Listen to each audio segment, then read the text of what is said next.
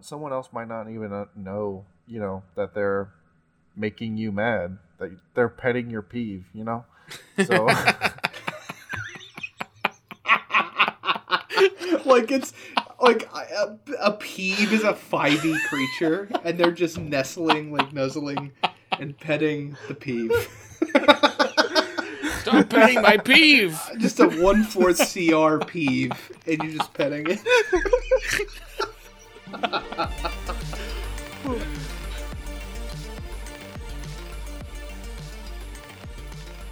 Welcome to Vox Arcana. I'm William. I'm Jake. I'm David. And this is a podcast about tabletop RPGs, game design, and advice for all game masters. This is episode 68, Pet Peeves. Oh, Jake, what's a peeve? And why are we using this old terminology? You call me old-fashioned. I really like the word peeve. Okay, I have looked up the definition. It is annoyed or irritated. Something that provokes annoyance or irritation. Okay, so it's like a social chafe. Makes sense. Yeah. A social chafe. That's actually in the synonyms.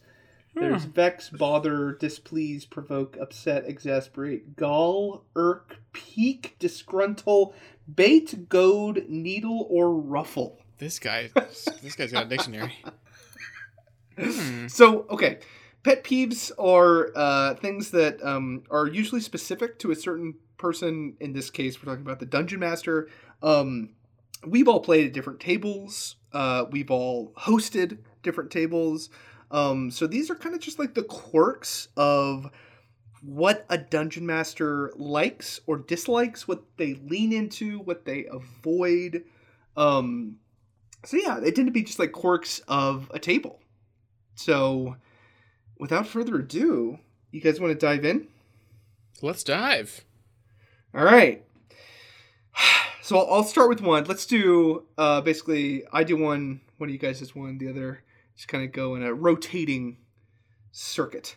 Like a door? No. Like a... No! All right. Like a carousel? Like a... Yes. Oh, that'll okay, do. Okay. That'll do. Okay. Oh, So let the carousel begin. So my first one is one that listeners of this podcast will be quite familiar with. Is my pet peeve is when a player's voice and their character's voice are exactly the same. Oh, okay. I know it was in the hot takes episode, but I like when there's just even slight differentiation between a player talking and a character talking. I am actually in a group right now that they do something different when they're kind of like metagaming or like talking like table talk. They put their hands up to their forehead, like palm facing out, and they just do that and then talk. And it's like, okay, this is what's like, now we're talking out of character, or like now I'm talking out of character. And it was really interesting to me. I'm like, yeah, that's awesome. That works just as well. But it'd be way more easier if your character was doing like either a slight drawl or a different accent or a higher pitch or a lower pitch or a stutter or whatever. Because then when you're not doing that, it's obvious that you are talking out of character and you are talking as the player at the table, not the character in the world. And I mean, I can point to a million different examples of this working exceptionally in like, like Critical Role and stuff like that, where like you'll hear a player talk out of character and you'll almost be like, what the heck? Who's this new person? And you'll realize that they're so good at role playing that like their out of character voice is just so different that, and I mean, obviously that's the dream. We talk about it all the time, but like in general, it's so easy to have this little differentiation between you as a player and you as a character. And so for me, that's my pet peeve. And I encourage players, even the newest, even the youngest, even the most, I just say, okay, your character has to sound just slightly different than your normal talking voice. Now, Jake, let's say hypothetically speaking, I was a player in your game, and let's already say... vetoed. Let's say I was part of a witness protection program, so my whole life is playing a character of a different person. Okay, then make that different person not David. That's fine. That's Would I be exempt from this? No, like the bottom line is, I have games that are so like in depth character wise that like they're like a dinner party scene where characters are talking amongst each other, and then like I need to know when a player looks at me and talks to me, are they talking to me like, hey, Dungeon Master, what does the table look like? Or are they in character being like, hi, what's the table look like? Like, I need to know, because that helps me to differentiate the table talk from the character in the party. I see. Okay, so, like, fundamentally, in the context of a story-heavy game, the kind that Jake runs, this is actually a pretty darn important thing. And it's not that hard to change your voice, even if you're like stuttering, or like you just like grumble now. Oh, just this deeper. Is my adventuring voice. Like just higher, put in the bare minimum. You know, this is not a personal peeve of mine. I really couldn't care less if you do a voice or not. To me, it's like a bonus if you do. But yeah, it's not that hard. You don't have to be able to like craft perfect British accents on the drop of a hat or something like that. Like that. Oh, that was hardly perfect, but thank you. No, so I found that this is also a good, weird, like barrier to entry for players that are playing at my table. If someone goes, I don't know if I'm comfortable with changing my voice in any way at all, then I go, okay, you're not going to have a good time in my character-driven campaign. Like, it is a good barrier to entry of, like, yeah, if you're not willing to change your voice a tiny bit to play your, grumbly orc, then, I mean, you're not going to have a good time at our various dinner parties that are sure to happen, right? Like, yeah. It is, for me, weirdly, that feels bad to say, but it is like a barrier to entry for me, for my types of character-driven, story-driven games. Yeah, I see that. For my peeve, this is going to get a little, this is about to blow this episode wide open. I'm going to skip down to my third point here. People who are constantly preparing to play D&D, but never play. I've got a real soapbox. Wait, are those good or bad? This is bad. There is a this is, how do I even say this? Almost like a cultural habit, or even a bad habit that a lot of people have, of like just acquiring information constantly and never doing anything with it. Watching Matt Colville, listening to us, whatever. And my advice really is, you already know everything you need to know to start playing. Yeah. Like that, yeah. The barrier for most people is not knowledge. It's finding a group, finding a night, and just making it happen. Ending coronavirus, right. Any year except 2020 is a lot easier to start a D&D game. 100% agree. There is no like, oh, if only I knew enough to Dungeon Master. If only I knew enough to. No, it's just a group committing to a game night. That's it. Just make it happen. And I see people who, it's almost like a kind of social analysis paralysis, or maybe not even social, it's just a D&D paralysis of like, you never feel like you're ready. And you know what? If you could read every book about basketball ever written, and you will not be good at basketball. Like, you have to just start playing basketball. Dribble the ball. Yeah, like just start. And I see this in every D&D community. I see it on Twitter. I see it in YouTube comments. Oh my gosh. It's a pet peeve of mine, dude. You are so right. I was thinking this in regards to players, like you being wary of players who are like obsessed with the meta of 5e, or like just like constantly reading stuff. But no, this is a problem in the community. Mm-hmm.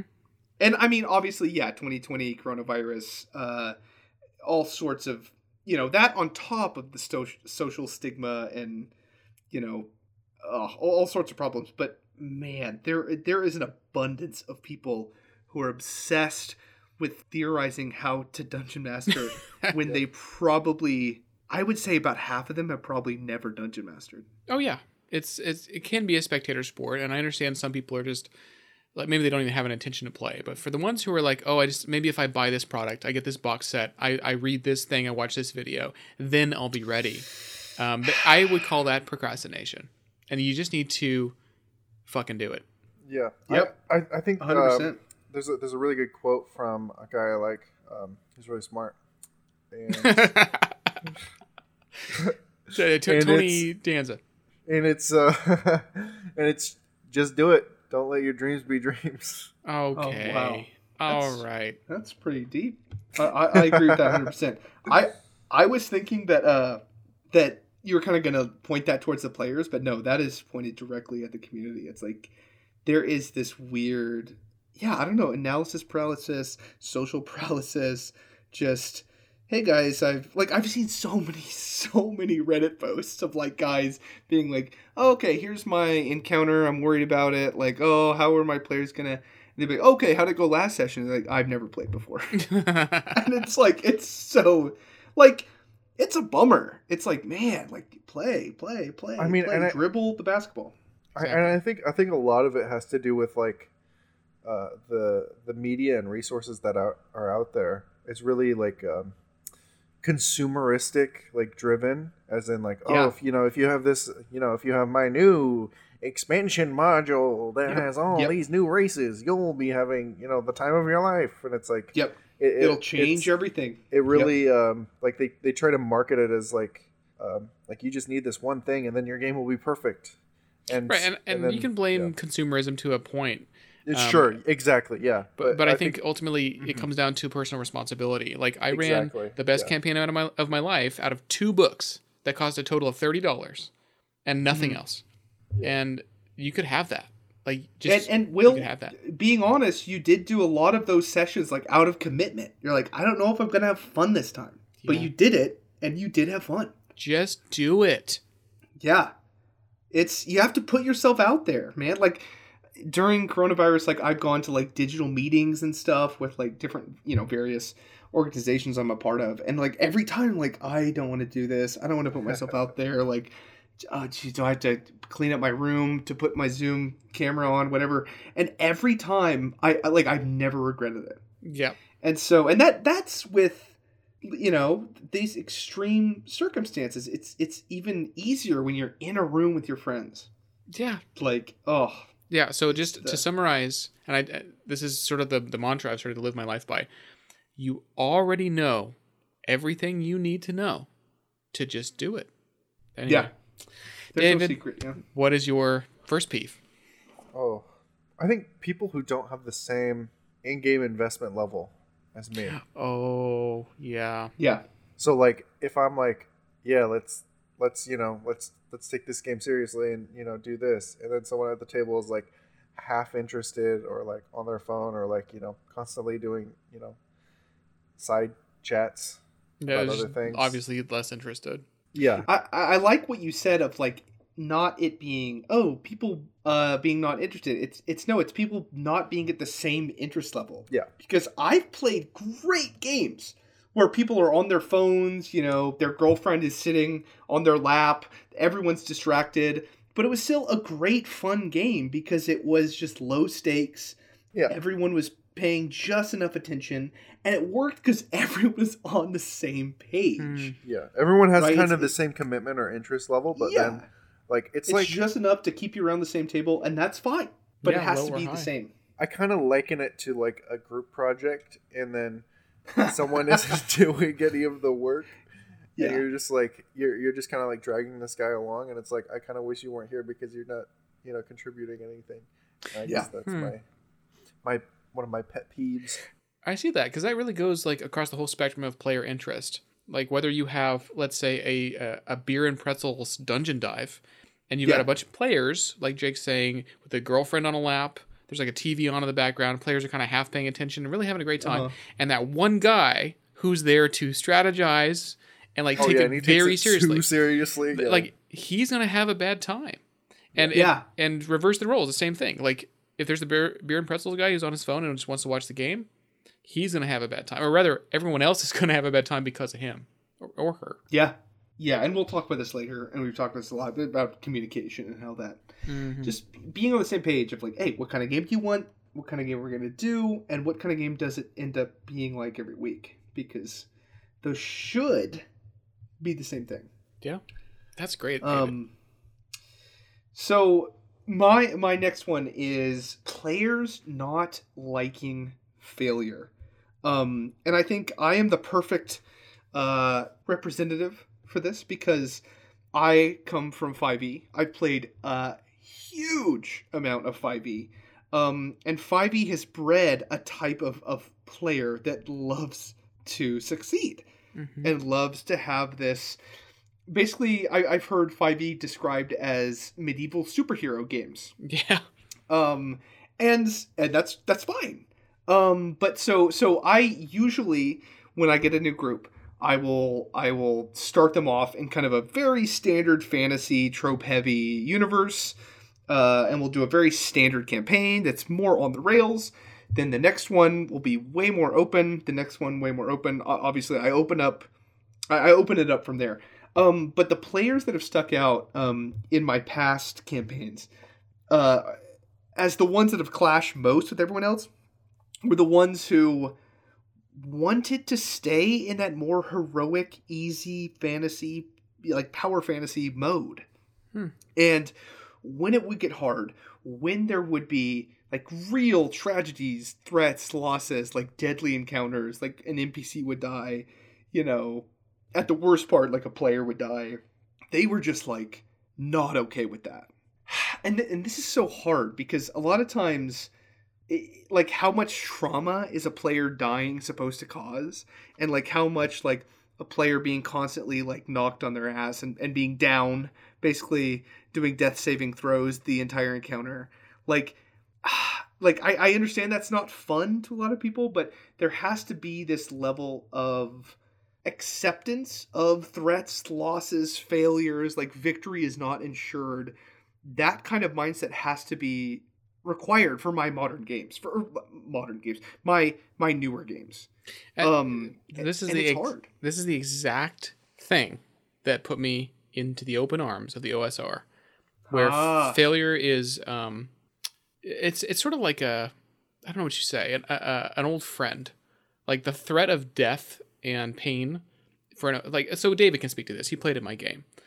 Comparing like the superheroics of a 5e game where everybody's got all these really cool powers and spells and whatnot, compared to this initially at least very low level fantasy where you have got like a crappy sword and barely armor. So David, can you speak to that? Like, how do you feel about the differences between these two extremes in your experience? I mean, they're very different games. Like, I'll be honest. Like, they're very. I think once you kind of come to terms with, these characters are probably going to die on the first time we go into the dungeon. It's ironic distance. You kind of get over that fact, and I think a lot of it has to do with like player expectations, and because Will set it up as a more like deadly game, and that was all like known up front.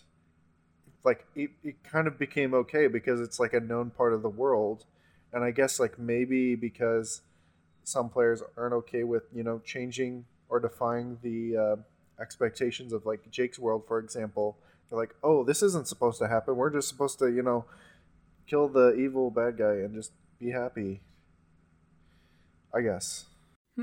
Yeah. So what you were saying, David, I don't know that the few games I have played, like Dungeon Crawl classics. Yes. I felt like the whole thing of like being like, oh, we could die at any moment, just leads into comedy. Like it leads into like, oh, okay, life doesn't matter. So therefore I'm going to throw my bag of chickens and bag of flour at this person and say, hey, I'm going to be KFC and put oil on it. Sure. Like, maybe for the first session, but once you've been like gone, sure, and you've invested into a character, and he's like level 5. It's like, okay, I really don't want to lose that guy. So 100%. And I guess I haven't experienced death in your guys' game, but the games I have played with you guys has seemed like your characters are more powerful than 5e characters. Oh, for sure. They were like level weird. Essentially, they were the max level for that game, which is sort of like a 10th level hero in 5e. Yeah. Well, which is So I don't know. There is this and again this leads to the it really is a hard conversation you want to have with your players and yourself, because I have found a while ago I did a campaign where I basically made every encounter deadly, but every time it got like really bad, like several players are down, I would just fudge dice rolls to make all of the monsters miss, and they would barely get out alive every time. Wow. And I felt like crap because they loved it. Right? And so I'm like, oh my gosh, like me doing this thing of like, oh, you know, making everything super deadly, but everyone barely getting out alive. It made every single encounter feel like an amazing action movie. But like, I felt grosser because it was like pure manipulation. And like, it was very interesting. And so I have gone completely in the opposite direction with my new campaign. And I have been like rolling like openly on the table or whatever, and be like, okay, this is it. Like, and I've told my players, and they have all agreed that we've had a ton of communication. Like, hey, you could die like to a fight with goblins. Like, I'm going to roll everything. I'm not going to fudge a single roll the whole campaign. And it has been a different game, and it has made. I've seen in that campaign where I was fudging dice rolls but making everything super deadly to make the players just barely scrape by every time. They had more fun, but I had less fun. And so now I've been just literally playing it, and it's almost more like gambling. And I feel like my players are having an equal amount of fun, but I'm having more fun with this. Wow. Like, oh my god, is this goblin gonna kill the main character paladin?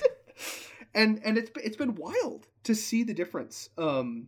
So I think, again, yeah, my pet peeve of like players not liking that. I am, again, so lucky. My current group has accepted that. Like I've said, like, hey, I want to be upfront with everyone. Like, I'm going to not fudge anything this time around, and it's going to be may the dice roll as they may. And they're like, hell yeah, this is going to be awesome. That's good. That's good to know. Yeah. So I'm pumped to go through this. But I think my pet peeve is seeing a player who's like, oh yeah, let's go on an adventure, and then whenever they hit hardship, they're like they're like really upset. They're like, no, I should be slaughtering. And I think that comes from, I think I might have blamed 5e too much. I think that comes from video games more than anything. Yep, I agree with that. Yeah. And actually, just even the term adventure, when I think of adventure in real life, it's because adventure is when things go wrong and you learn how resilient you are. Like when you're on a road trip and you run out of gas like 6 miles from the gas station, that's an adventure because now you're going to learn who your friends are and who you are. David, when we hike into a wildfire, that's an adventure. That's right. Adventure is when things go wrong. And I think this is why people like camping. It's because there's all kinds of things that go wrong. And you actually have a little taste of adventure that weekend, you know? Yes.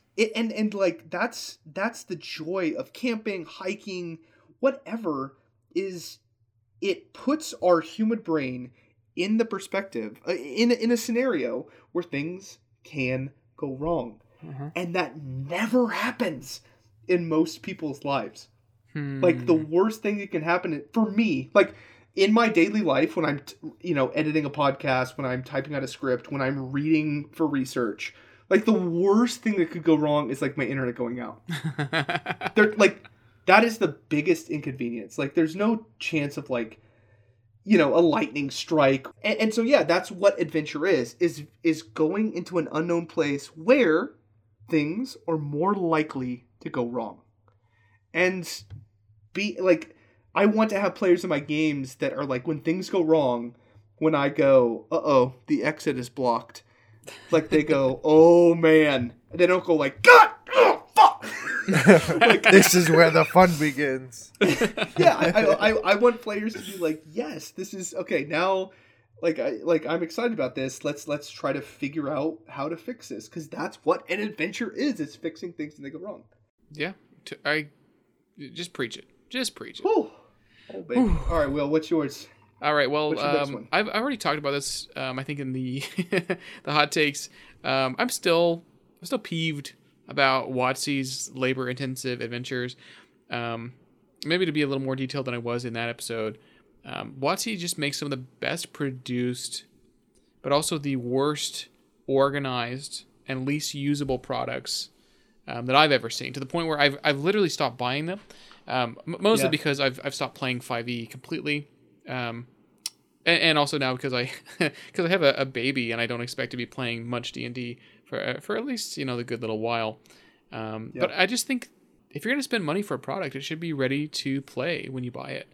And there's a lot of really fun stuff in the adventures. Don't get me wrong. Great art.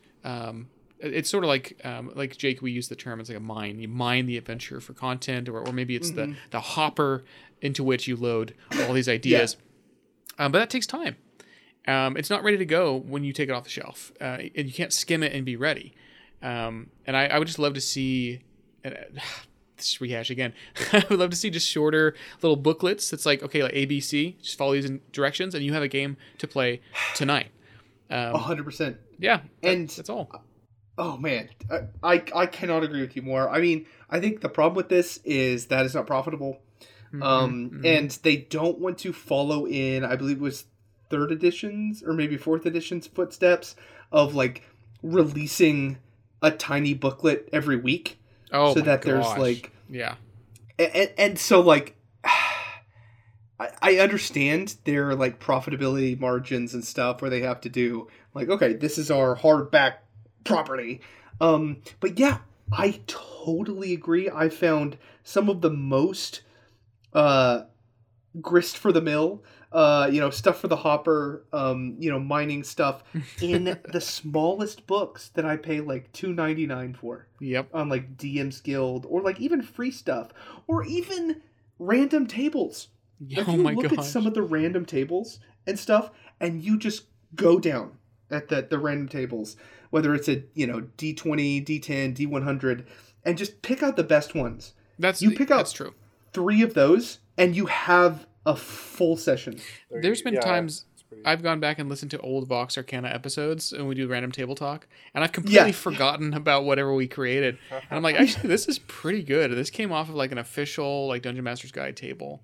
Like it's like I said on my last peeve, you have everything you need to play D&D right now. Yes, you're not missing anything. Like you're not one brain cell knocking together away from like the perfect. No, you have it all there. There's nothing like that you're gonna input into your brain that's gonna make your session perfect. Like just do the session. Like because oh man, I think for me discovering random tables was the first like what's a huge step for me, because originally I thought oh you're in the desert, roll a D100, oh you encounter a vampire. It just felt very hackneyed, like what the this isn't. But then like when I learned to use random tables, is like, okay, pick out the best stuff in here. You can put it in wherever. You can make your own random table of like a D4, and have the best stuff ready to go. It made my campaign so much better. And I feel like my newest campaign has thrived from that, like using random tables, using stuff that I found, like just get the best stuff from all of these little, free Adventurer Guild things, $2 assets from Reddit, from the DM's Guild or whatever, a random table from an old, 5e thing, and just shoving it together. Like that's where the true good stuff comes out of. But like I said, or like you said, you got it all. You're ready. There's no stop waiting on some magic lightning bolt to strike. Like you're ready right now. Exactly. David, you got thoughts on that? Just do it. Hell yeah. What's your peeve? My peeve.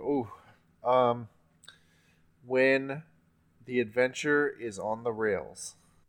Okay. All right. I thought we were done with the hot take episode. No, this is just a bad take episode. No. The thing is, Jake, I know you like to railroad your little conductor over here. New players. You're just Mr. Conductor over here. New players for new players. It's not an adventure if things don't go wrong and if things don't go off the rails. Oh, you can plan things to go wrong though, dude. Every train. Yeah, but you're still. If you're a good conductor. If I can see the rails, I'm not having a good time. That's true, though. That's true. Interesting. I am the exact opposite. I am like so a lot of my players have done one-shots, and I can see the rails plain as day. And I will gleefully strap myself in like it's a Disneyland roller coaster. Oh my god. Let's do this, baby. Because it what are you going to do different? I guess one-shots might be different, but strap yourself in. You know, I've heard the difference between these concepts. It's a safari versus a roller coaster. And a roller coaster is safe, it's thrilling, it's predictable, and it's repeatable. Whereas a safari is really... it's an adventure. Things can go really wrong. And I think that for new players, railroads are where they're going to go because it's closer to all the things they're familiar with, which is TV shows, movies, books, A, B, C, D, you know? They're more sightseeing. Yeah, and I don't blame them for that. Like Jake's saying, that can be fun. And if you're playing with a new GM and they're figuring out how to play... Don't be like, oh, I want to, I had a player who did this a long time ago, probably the second game I ever played in my life. I'm right here. I was a young age of 21 or something.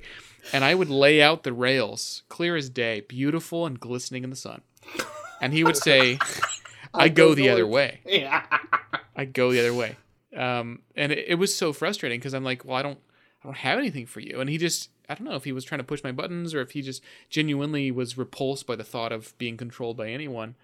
But yeah, I think for starting out GMs, and maybe that's the thing, is that there is a curve of expertise that's happening as GMs become more proficient, and sort of a comfort with allowing players to choose a path. Yes, I think it's a comfort with being a comfort with improv as a dungeon master. Yeah. And a comfort with their world too, because for me, I had done so much world building to the point of, that's, what do they call it? Solo fun or whatever, where I had so much ready. If they go north, I'm ready for it, baby.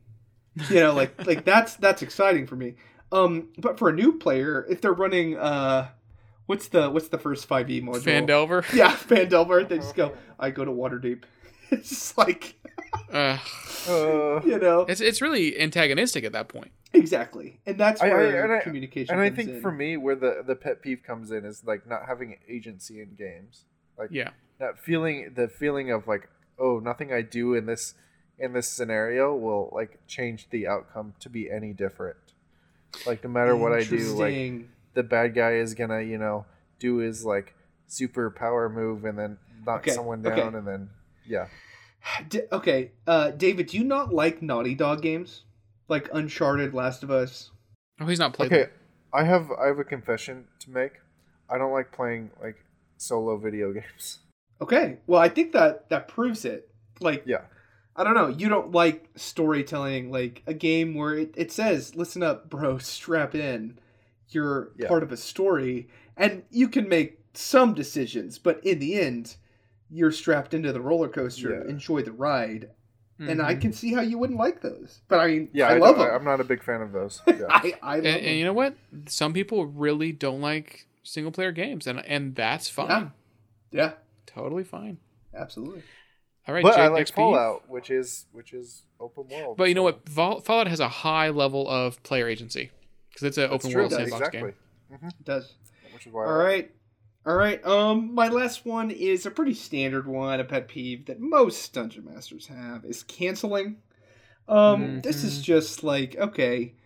I usually have a pretty high barrier to entry. I've been known to actually interrogate new players. And I don't mean, in a dungeon with chains or anything, but I will message them. Could you do that though if I asked you to? I could for a price, David. But I've been known to be okay, this guy wants to join our group, and so I go okay, and I've invited them to like a private message, like with the other guy. And this is my last character, or my last player that joined, and I just like berated him with like, okay, there's a bartender who does this, what do you do? And like he said something back. I was like, okay, then he does this, what do you do? And they did something back. And like we did this like kind of minor D&D session, and because it's good. I want to have this kind of like, okay, I want the person who is joining our group, especially if it's an already formed group, to be committed to it. Who is going to commit to the bit? Who is going to? That's not unreasonable.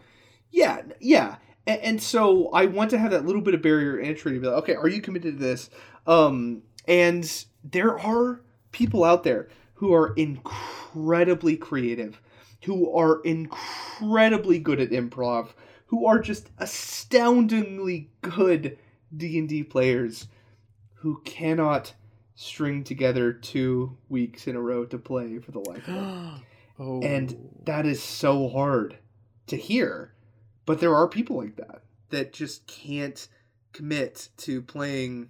And for me, it's every week. And like, that's important to me. I have to go, hey, I know there are type of players and groups who are like, hey, we're going to play once a month, or we're going to play every 2 weeks. For me, it's incredibly important to be like, hey, listen up. Thursdays are D&D night, or Tuesdays are the night. Ask off work. That is the night we play. And it's tough to know that there are friends out there who may be perfect for it that just can't commit to a game. But for me, like that pet peeve, it's just I need consistency. And I mean, if a player misses so many sessions in a row, it's time for like a real conversation of like, hey, do you want to do this? Like, it's totally fine if you don't. I can get you into our Weekend Warriors game where we, just do fun one-shots every once in a while. But this is a campaign I want everyone here every week. Yeah, and I think that's not an unfair expectation. If you want to hear more about this, you can listen to our open table episode that presents a solution for this. And I can say, I didn't say this in that episode, there was players who I thought would be my main, like the what do they say, the mast of the ship, like the main players in the campaign, who turned out not to be. It was players I brought in later, like David, for instance, joined like session 8 or something, who was there every single week. So, that episode presents. It's wild to like your expectations. Yeah. So just having consistent players. Okay, for my final peeve, is people using 5th edition for every imaginable genre, and I have a very specific thing that pushed me over the edge. You might say it was the triggering event. It was a product. It cost like $2 or $3 on Drive-Thru RPG, and it was a gay high school vampire dating game that uses 5e. And I think I just closed the tab. I was like, that's enough. Oh my like, why do you need armor class? Why do you need? I mean, maybe stealth, but why do you need? What is the system doing for you in this what is very proficiency? Specific? Why do you need weapon rules in a high school, in a gay high school vampire dating game? Proficiency in religion. What? You'd probably be better stripping the game down to the studs, or even using, get this, an entirely different system. Yeah. Oh. I don't think it's, here we are. We've also talked a little bit about... And now introducing my new gay vampire high school dating simulator. At least use Fiasco for that. That sounds like a perfect thing for that. For Fiasco. I mean, this is perfect for just a D20 thing. Like, right. It's a role-playing a single dice. Or if you really need to, maybe even the Star Wars Fantasy Flight game, and now Genesis is the generic system. I don't know. There's so many things out there, but people feel like they can't make money if it doesn't say 5e on it. And they're probably that's right. The truth. You have to put 5e into the SEO in order to get the clicks and get the and I mean, it is a weird byproduct of the success of D&D, and there will always be complaints, and they are all valid, that 5e is this stupid monopoly, and it is, but it has been successful in a way that has blown up the genre to so many different people. But it is just sad to see people trying to like ride the coattails and be like, oh, this is my vampire It's astrology simulator with people have obviously no interest in the game that 5e creates for you. Like they don't care about dungeons and monsters and dragons. They care about like some very different idea, and yet they have to kind of cram it into the mold of 5e to make any money. And I hate that. I hate it. Oh, I hate it too.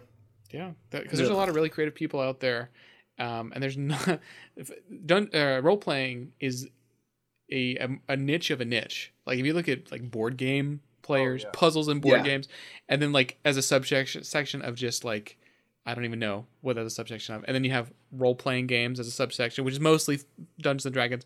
And then a subset of that is like anything that is not Pathfinder and FIV. Like, so I understand. David, final peeve? I think my final peeve is that I can't play D&D by myself. Actually, you know what?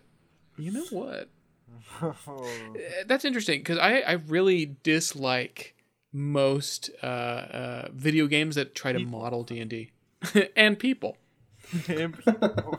like the Baldur's Gate game, I have absolutely no interest in playing. Same. Dragon Age, I barely got through the first one. I played like half the second one or less and then walked away. I just, for whatever reason, I'm not drawn to the video game version of that. And so what does that leave you? Lonely fun. GM prep, blogs, whatever. Yeah. But I don't feel like anything constructive comes out of that.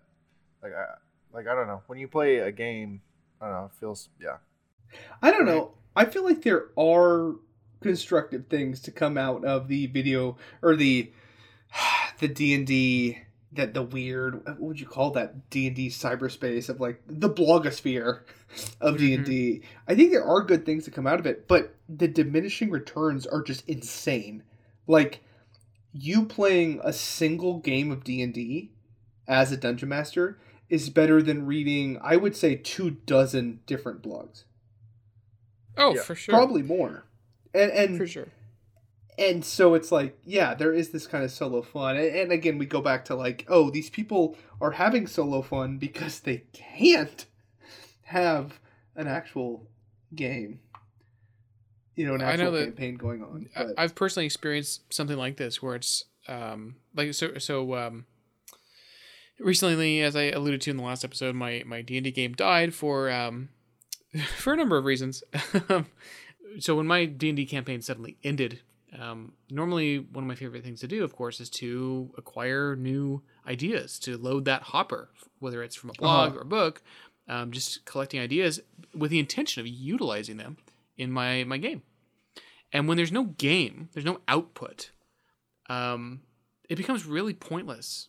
And it felt really pointless of like, well, why am I bothering to learn a new rule set to kind of like, modify whatever. And so I think that playing D&D is the most important thing you can do to remain interested in D&D. Yeah. Yes.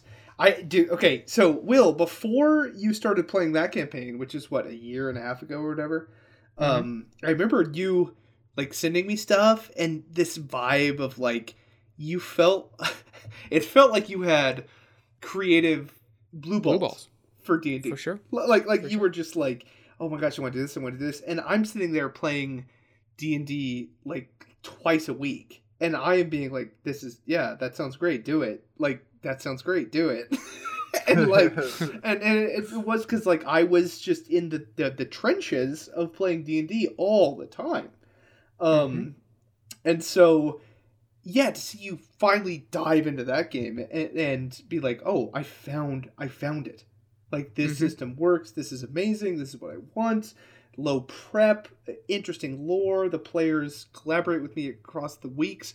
Like, it was a delight to see. But like, in the end, it is just doing it. And I mean, we've harped on this over and over across our entire catalog of episodes. It is play D&D, play role-playing games, have a game night, like getting even more and more vague, like have friends that come over every week at this day and make it like a ritual, because like that is the important thing.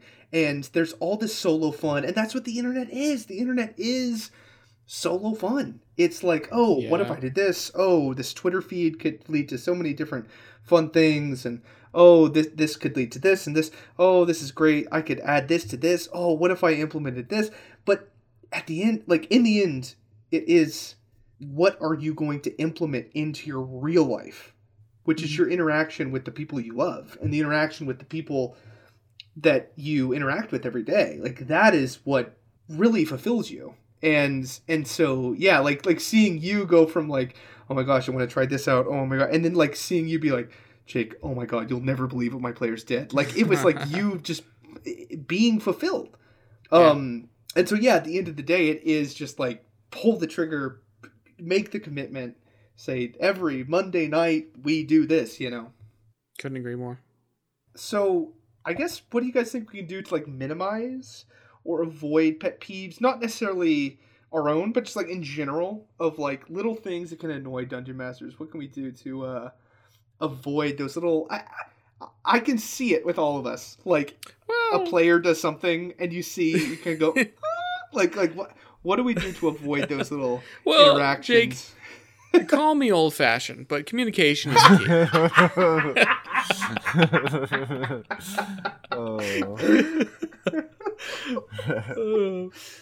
All right. So, I mean, really, like, ask the players what kind of game they want to play. If they want to play this high lethality, very dangerous game, which I can make some recommendations. I'll just make them right now. Play 5e hardcore mode. Look it up on DriveThruRPG. It's $5. Yeah. Or play 5 Torches Deep, which is another sort of like a more lethal version of 5e. Once again, 5e hardcore mode, 5 Torches Deep. Yep. Figure out what they want to play and just play it and be honest and encourage your players to be honest. If you're, we talked about handholds and tropes in the last episode. Whatever your players want to grab onto, just put it there for them. Yeah. Yeah. I think a lot of it comes down to like, you know, making your expectations known to other people. Mm-hmm. Because a lot of like pet peeves from what I've seen it's like built up resentment that isn't really expressed. So if you're not, you know, vocalizing your frustrations or your expectations, then, you know, someone else might not even know, you know, that they're making you mad, that they're petting your peeve, you know? So like it's like a peeve is a 5e creature and they're just nuzzling and petting the peeve. Stop petting my peeve. Just a 1/4 CR peeve, and you're just petting it.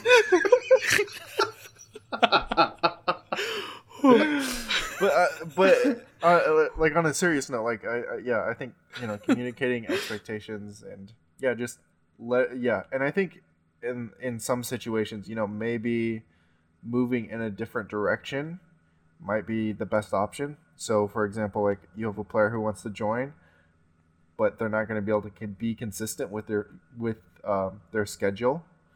If you know that to be true, you know, maybe having the hard conversation up front of saying like, look, I need someone who's going to be able to commit to my game. And if you can't, like, you know, maybe we'll have to do things, you know, like on the, you know, you can join my Weekend Warriors game occasionally. Mm-hmm. Yeah. And I think having the, you know, being up front, and then that way you don't have any sort of resentment for them when you know, they inevitably cancel or, you know, don't show up or, you know, whatever. And that way, you know, you don't have to deal with the hassle later on.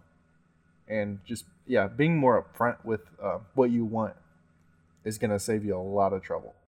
Yeah. Just communication, dude. I think it really solves so many problems. Yeah, and one thing that's really weird is the whole thing of like, what are your expectations, which are obvious for all of us because they're internal, but to reveal your expectations to someone else. I had this weird experience. We went on vacation with my my brother and my mom and dad. We went to visit my grandma for the first time in Oklahoma from California. And we were on this drive, and we had never been there. And my dad asked, he's like, what do you think it's going to be like? And we all had been like anticipating this trip for so long, and we had never been there. And so he was like, no, seriously, what do you think it'll be like? tell me what you imagine the house looks like. And so we told all these things, and all of our expectations were different. And it was wild to see that.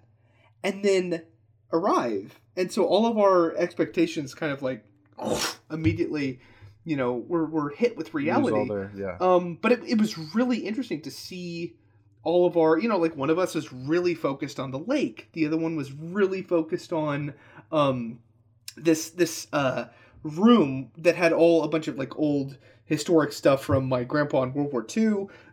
Like everyone's focused on a different thing. And all of us had different expectations that were, immediately smashed into reality, and it was awesome.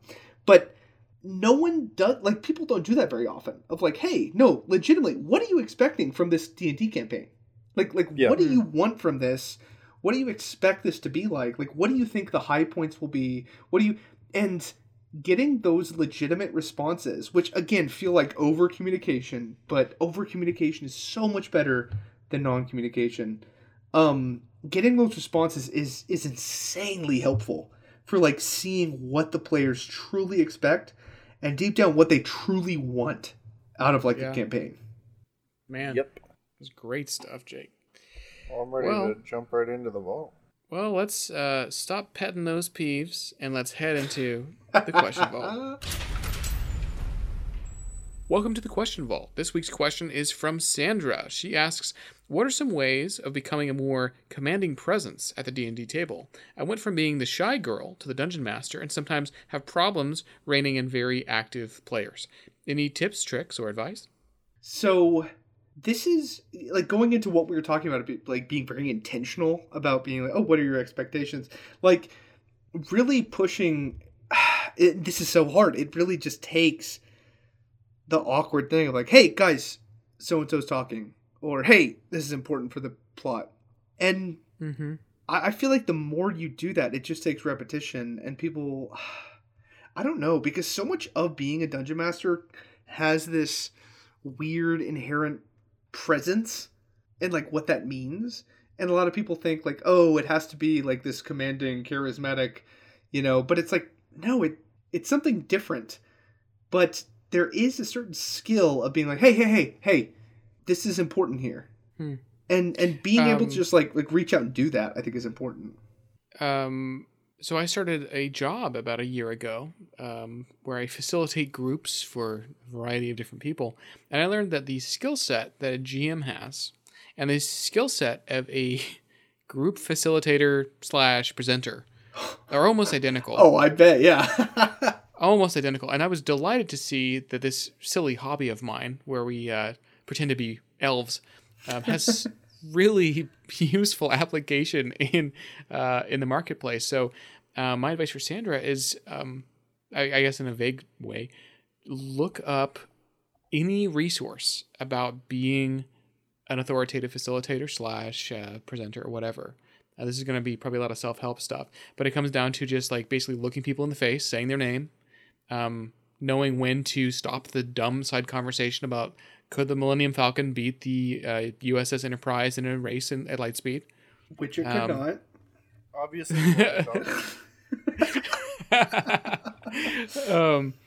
It's really knowing when to step in. And as for being shy, I think that anybody can facilitate and anybody can GM.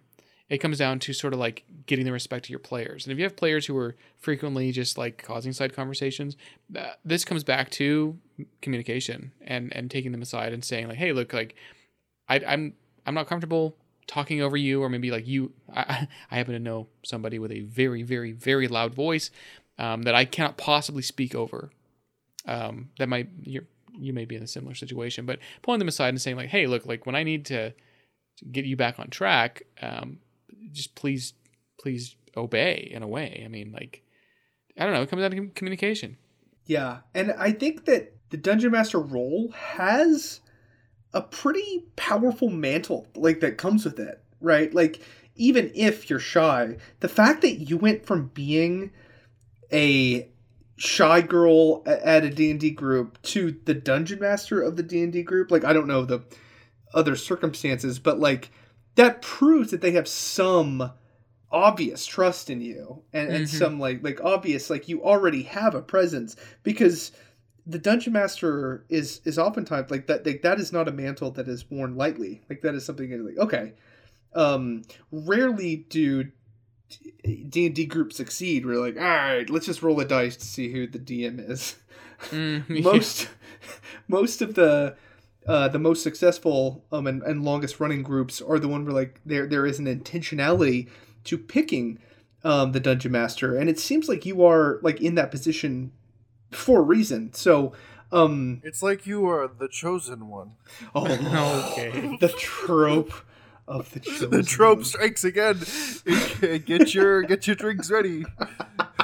but I would say, Sandra, to really you don't need to have a commanding presence of what you worded in the question, but to have a just a presence and an intentionality of being like, hey, if the crazy active players are, if they're going nuts in a good role-playing way, let them go nuts, right? Like, let the crazy bard and the crazy rogue have their great time and sing their silly song. But in the end, be like, all right, let's get back, right? Like, and just be intentional and honest and use communication. And all of these sound like trite. Just, we've heard these a million times. And like Will said, like those, what was the... facilitators? Yeah, facilitators of, like advice for facilitators of small groups. Like, all of that advice is going to sound like, oh, I've heard this before, but really take it to heart. And stand up a lot. That's my tip. Actually, stand up. Yeah, standing up helps a lot. Shout really loudly and slam your fist on the table. Hey, no, keep this in mind too, Sandra. The more you play and the more you are the dungeon master, the easier it gets. It does not get harder. Retweet. Yeah. All right. You can also carry a loaded gun. God. Just points it. Shut up. Shut up. Shut up, min-maxer. Thank you for listening to Vox Arcana, episode 68. I'm William. I'm Jake. And I'm David. We'll see you next time.